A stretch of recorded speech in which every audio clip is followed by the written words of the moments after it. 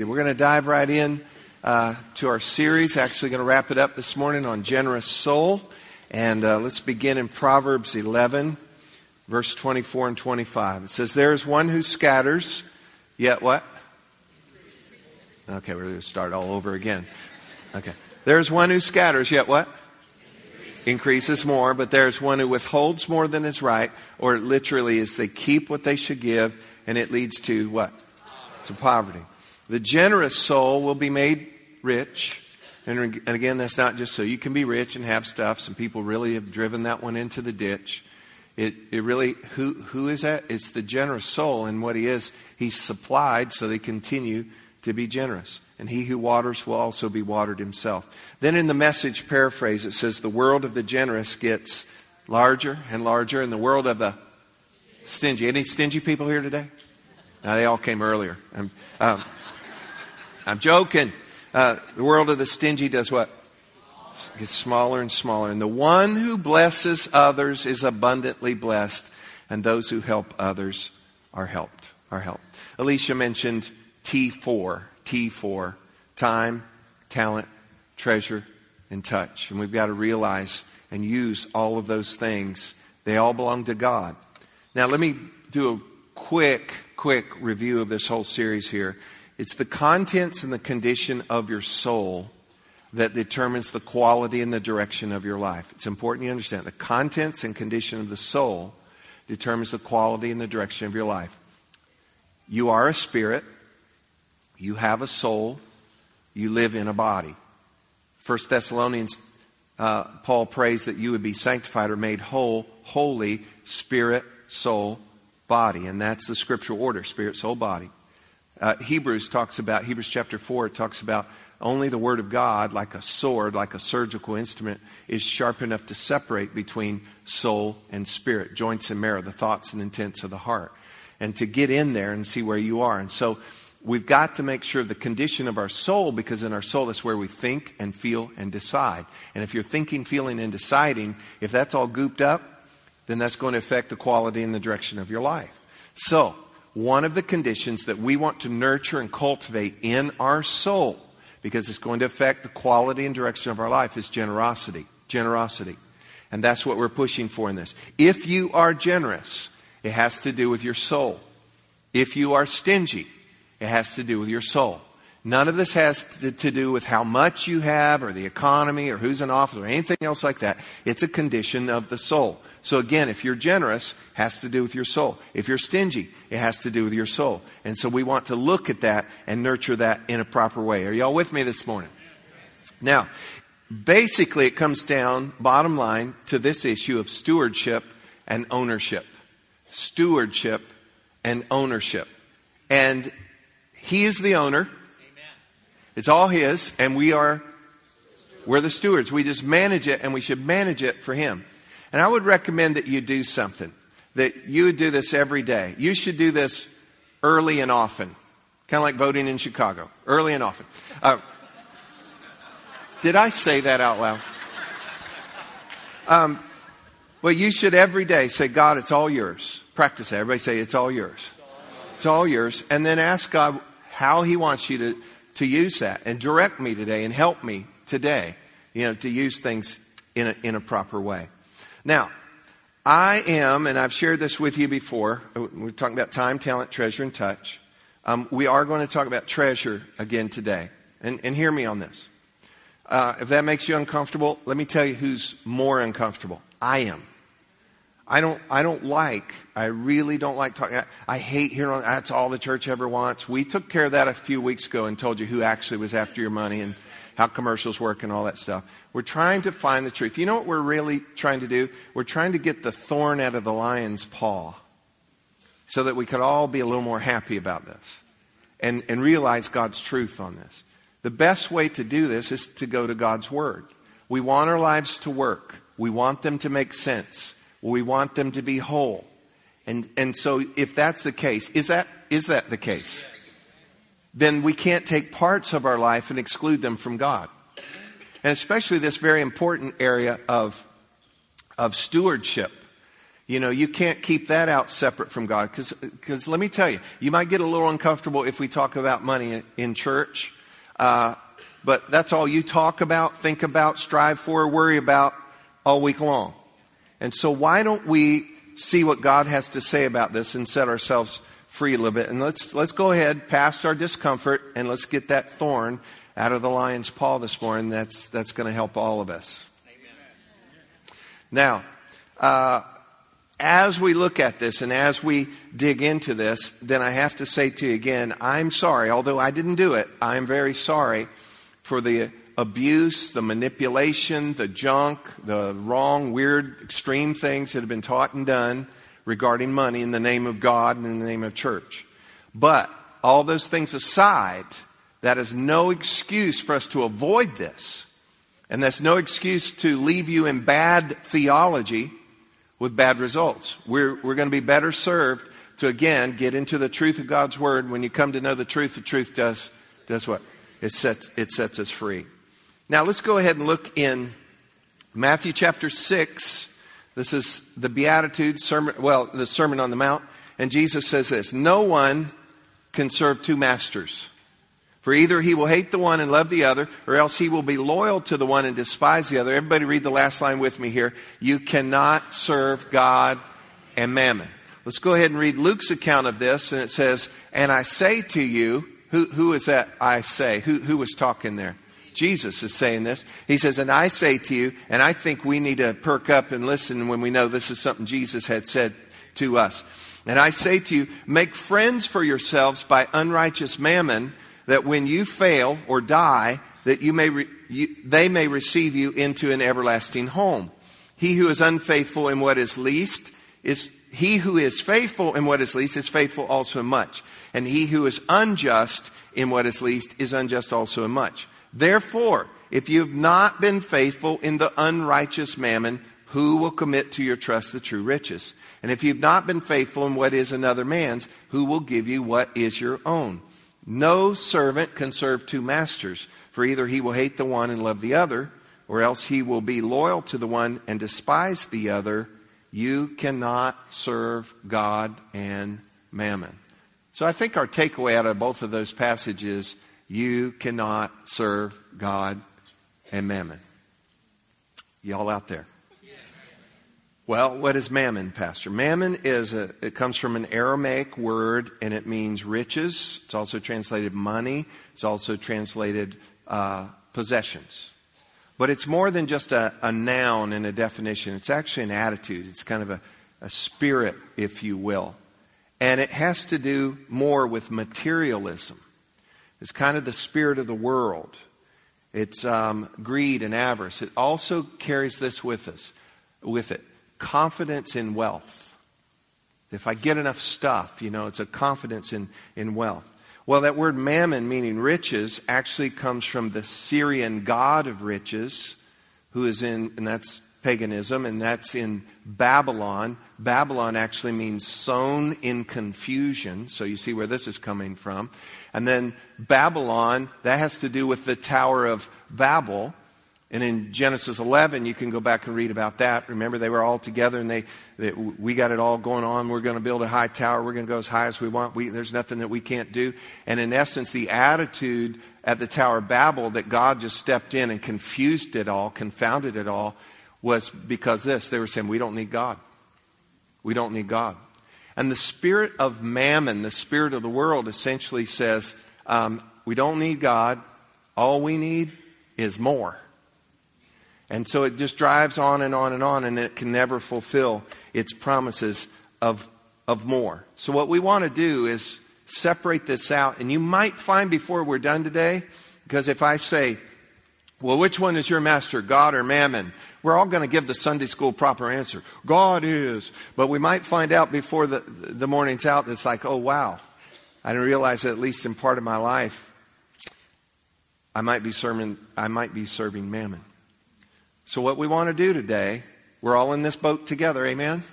What we want to do today is break the power of that and get ourselves free. So, if the idea, if money could represent this, I'm holding here a $2,000 bill. They don't make those, okay? It's a 20, and it's series 2009, and not used too much.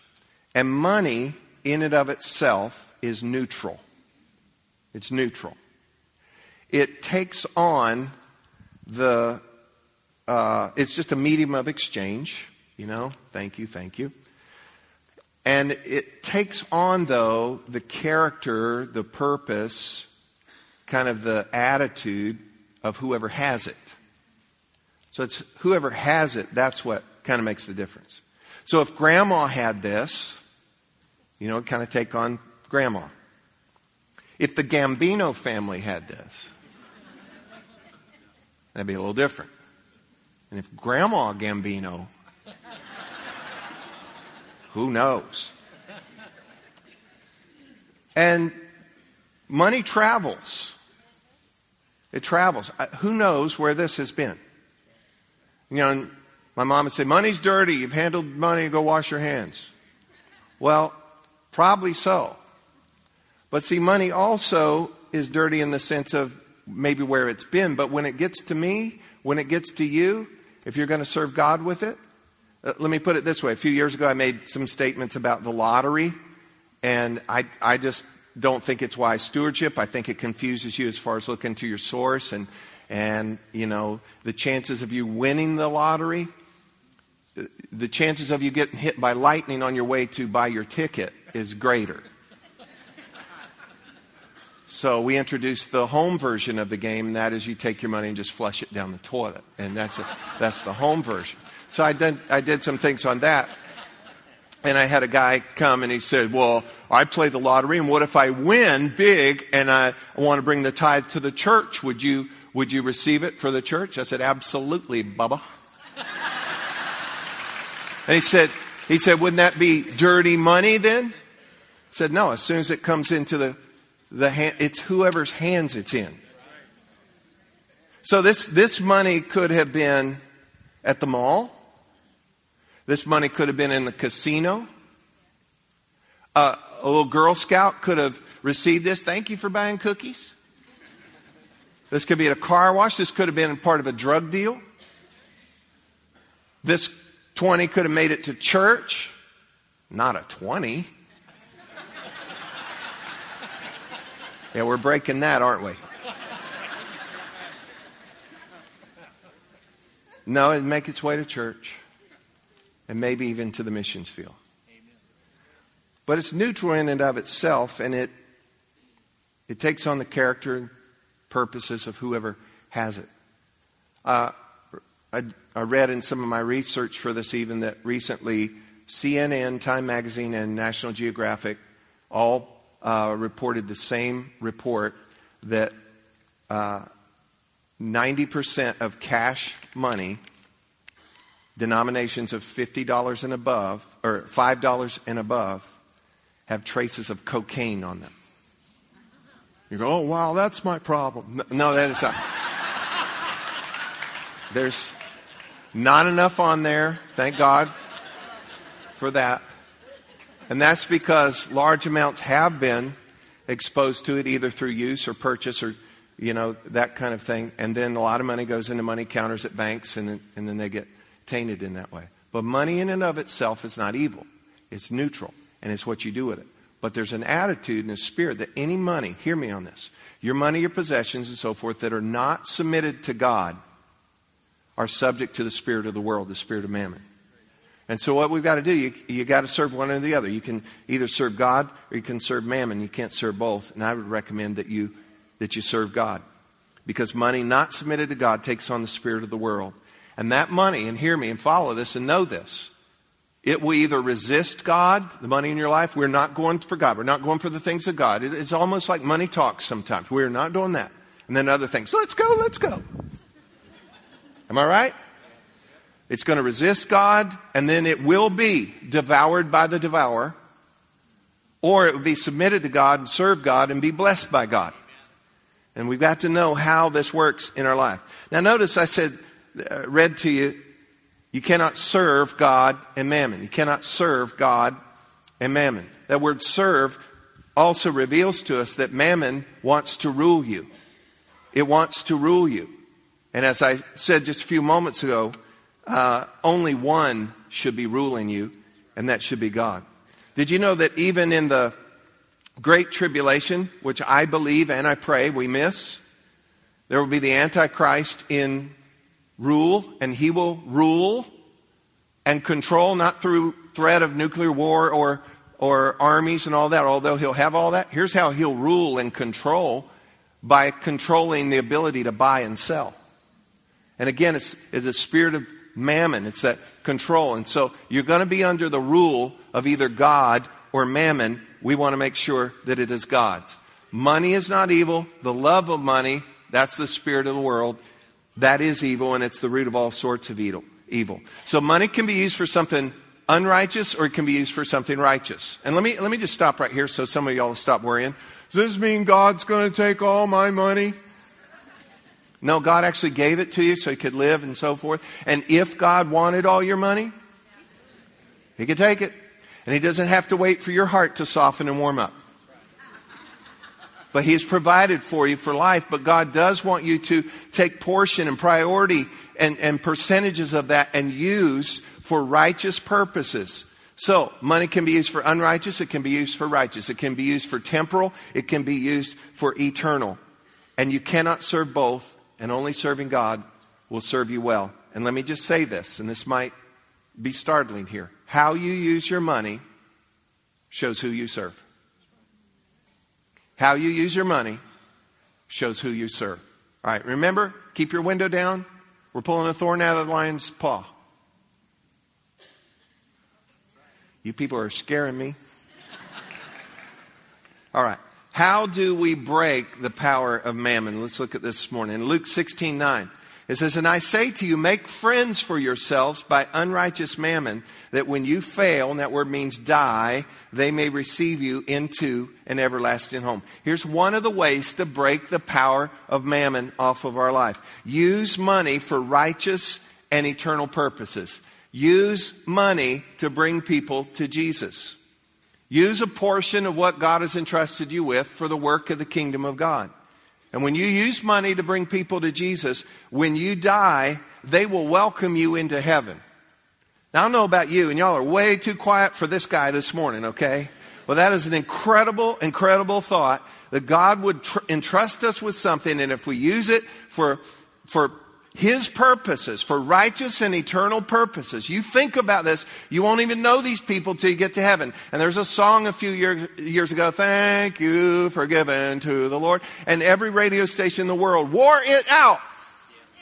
And so now you don't even hear the truth of it anymore. But here's the truth of it, is that if you will live your life and give in such a way that you give to righteous and eternal purposes, there's a day coming when you die and you enter into heaven, you are going to be welcomed by what the Bible calls friends that are there because you gave. I think that's holy wow right there, Batman.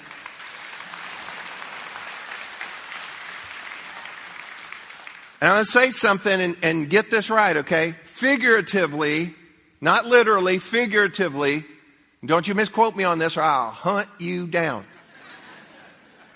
Figuratively, only God can turn money into souls.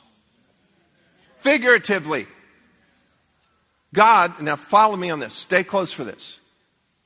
God can turn money into souls. Listen. And that's why there's a battle over money. That's why the spirit of mammon would like to get you so consumer happy.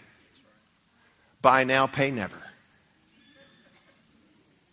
And get so painted into a corner with stuff. I couldn't do anything for God for righteous and eternal purposes if I wanted to. And see, that's the spirit of mammon, to just box you out totally from being able to be a part of us. The battle, that's why there's a battle over money.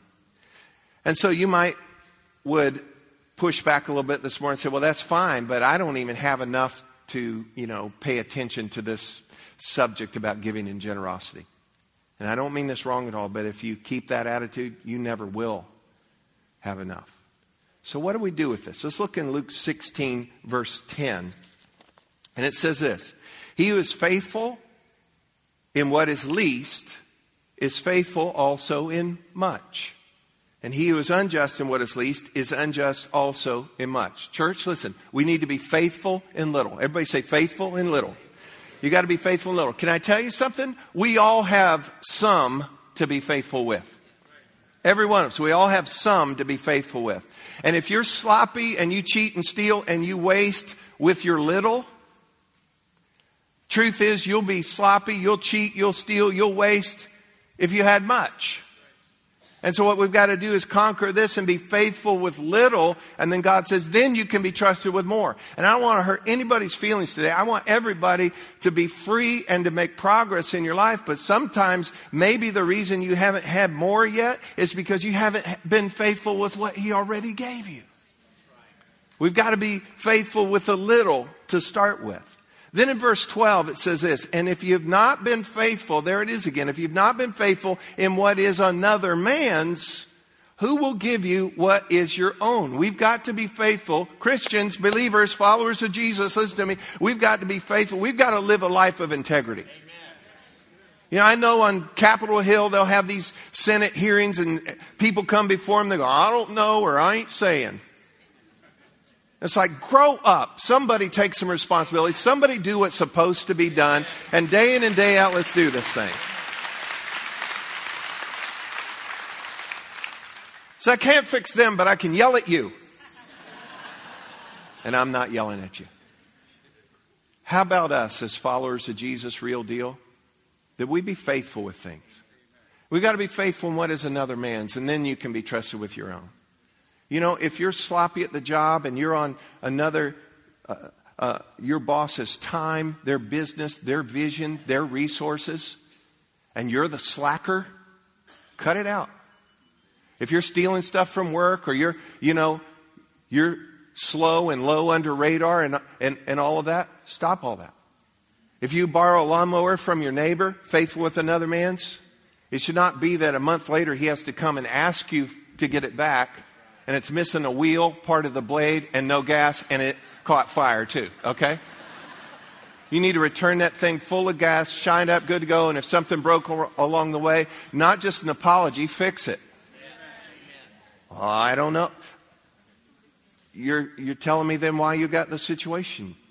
And we've got to be faithful one as another man. I worked in high school I worked in a gas station, and I'd worked there for a few months, and then one afternoon the boss says, I'm leaving. He said, I want you to close up today. I'm like, what? He said, I want you to close up. And I go, well, what did I do with the money? Because there's a cash drawer, and then they had this big zippered envelope. It was just fat in the back.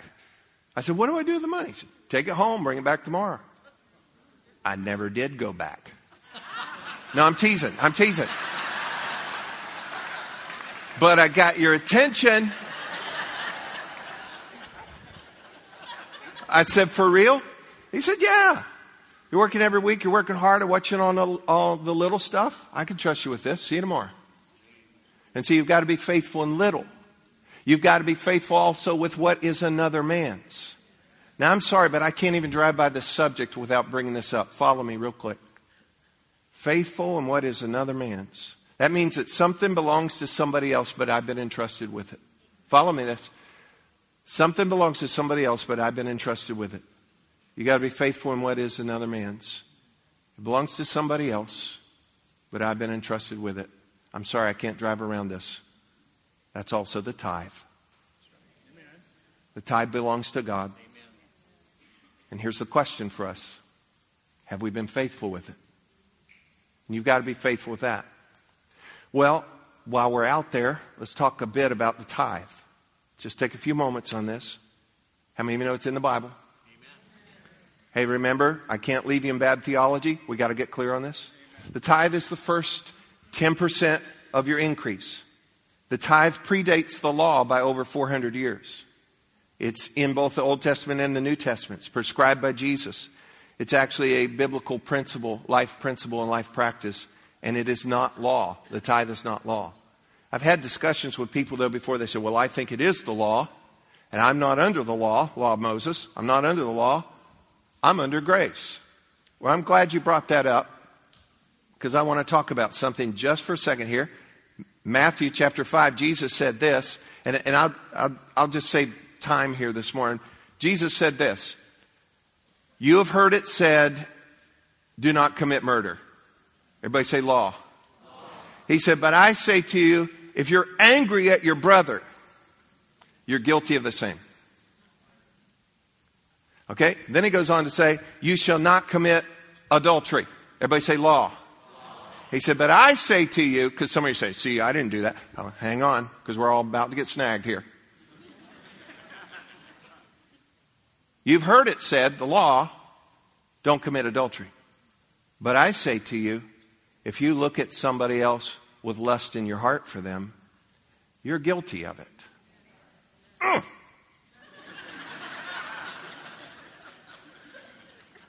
So follow me on this. The righteousness of grace exceeds the righteousness of the law, which means how to live right, the level of obedience under grace actually exceeds the level of obedience living under the law. Are you with me? And so if the law just takes care of the outside, don't do this, don't do that. It's easy on the outside, or easier on the outside. See, I didn't. But Jesus said, we're going past the law now. We fulfilled the law. And he says, I'm bringing to you a message of grace. And grace goes inside. Grace goes to the heart. And if the crud that was on the inside that produced the outside that the law tried to handle, if that's on the inside, guilty as charged. And so follow me. The righteousness of grace exceeds the righteousness of the law. So if you think that the tithe is law and you're not under the law, you're under the grace, well, congratulations. Because now you should give even more. For real. Okay, let's don't argue about that though. Let's just do this. Here's what we can all agree upon. Give God your first and give God your best. Church, listen to me. Give God your first and give God your best. Now, let me endeavor to wrap this up this morning. The devil knows that the more that you give to church, to ministries, to missions, the more souls are going to be saved. So it's important that we view our giving not just as worship, and it is worship. We need to view it also as warfare. Because God can take money and turn it into souls. And there's money being sent. There's money being sent to Visa and MasterCard and the car company and the phone company and the cable company, et cetera, et cetera, et cetera. Because we got to have more and we got to have better and we got to have finer and flashier and blingier. Is that a word, blingier? And we paint ourselves in the corner with the spirit of mammon. And there's money that should be going to the work of the kingdom of God. How do we break the spirit of mammon? You got to give. And go back to the tithe just for a second. We recommend around here that you do 10, 10, 80. First 10% for God, save 10%, live on the other 80 blessed percent. Pastor, I can't do it. You know why you can't? Because mammon is ruling over you. And I don't condemn you, but you got to break it. You got to break it. If you were all wrapped up, being all tied up and everything, start to gnaw on your ropes. To get free from this. Lick your arms and try to get out. Do something. And so 10%, I can't do 10%. You can't right now, but listen to me on this. But if you'll just start to nudge it, I'm gonna take a giant step of faith. I'm gonna do 1% toward God. And 1% for savings. Listen, if you endeavor to give in that way, you'll start to break the spirit of mammon off of you. And here's what I'm gonna tell you. And you make effort toward God and breaking the spirit of mammon, God will meet you there. Amen. God will meet you there. So start out 1,198, 2,296. And you keep leaning into that and you're going to break the spirit of mammon. Because I'm going to tell you, USA, American, spoiled, consumer, Christians, we're easy pay. We're all boxed in and we can't do anything to help God and help the work of the kingdom and missions like we need to. Because the battle over money is about souls. And if we can get so enamored with our stuff and our tricky stuff and our shiny stuff and our faster stuff and our better stuff, oh no, now I got a newer one. And I got to have it. And the spirit of mammon takes over, and you know what? Then we end up ruled under it. And we've got to break it. We've got to break it. And when you give, understand this. Make the shift. Start to give. You'll break it. Stewardship is a spiritual issue. And giving breaks the spirit of mammon. Giving shows who you serve. Giving makes churches and ministries strong. And I believe that church is the hope of the world, the local church. I believe it's God's plan A. And when we give, not only do those other things happen, but it turns into souls. And souls end up in heaven. The bottom line is it's all God's. T4, everything, it's all God's. If you fund the work of the kingdom, God will take care of you. If you put Him first, He will take care of the rest in supernatural, unexplainable ways. And if you'll make it your business to be generous, God will always make a way for you to be generous. I want to end where we started. We're going to read some scripture this morning. 1 Timothy 6:17. Command those who are rich in this present world. Well, I'm not rich in this present world. You haven't traveled very much in this present world to realize you're very rich in this present world. Command those who are rich in this present world not to be arrogant or to put their hope in wealth, mammon, which is so uncertain, but to put their hope in God, who richly provides us with everything for our enjoyment. Command them to do good, to be rich in good deeds, and to be generous and willing to share. And then finally, exactly where we started, we're going to end. Proverbs 11, there's one who scatters, yet increases more. And there's one who withholds more than is right, but it leads to poverty. The generous soul will be made rich, and he who waters will also be watered himself.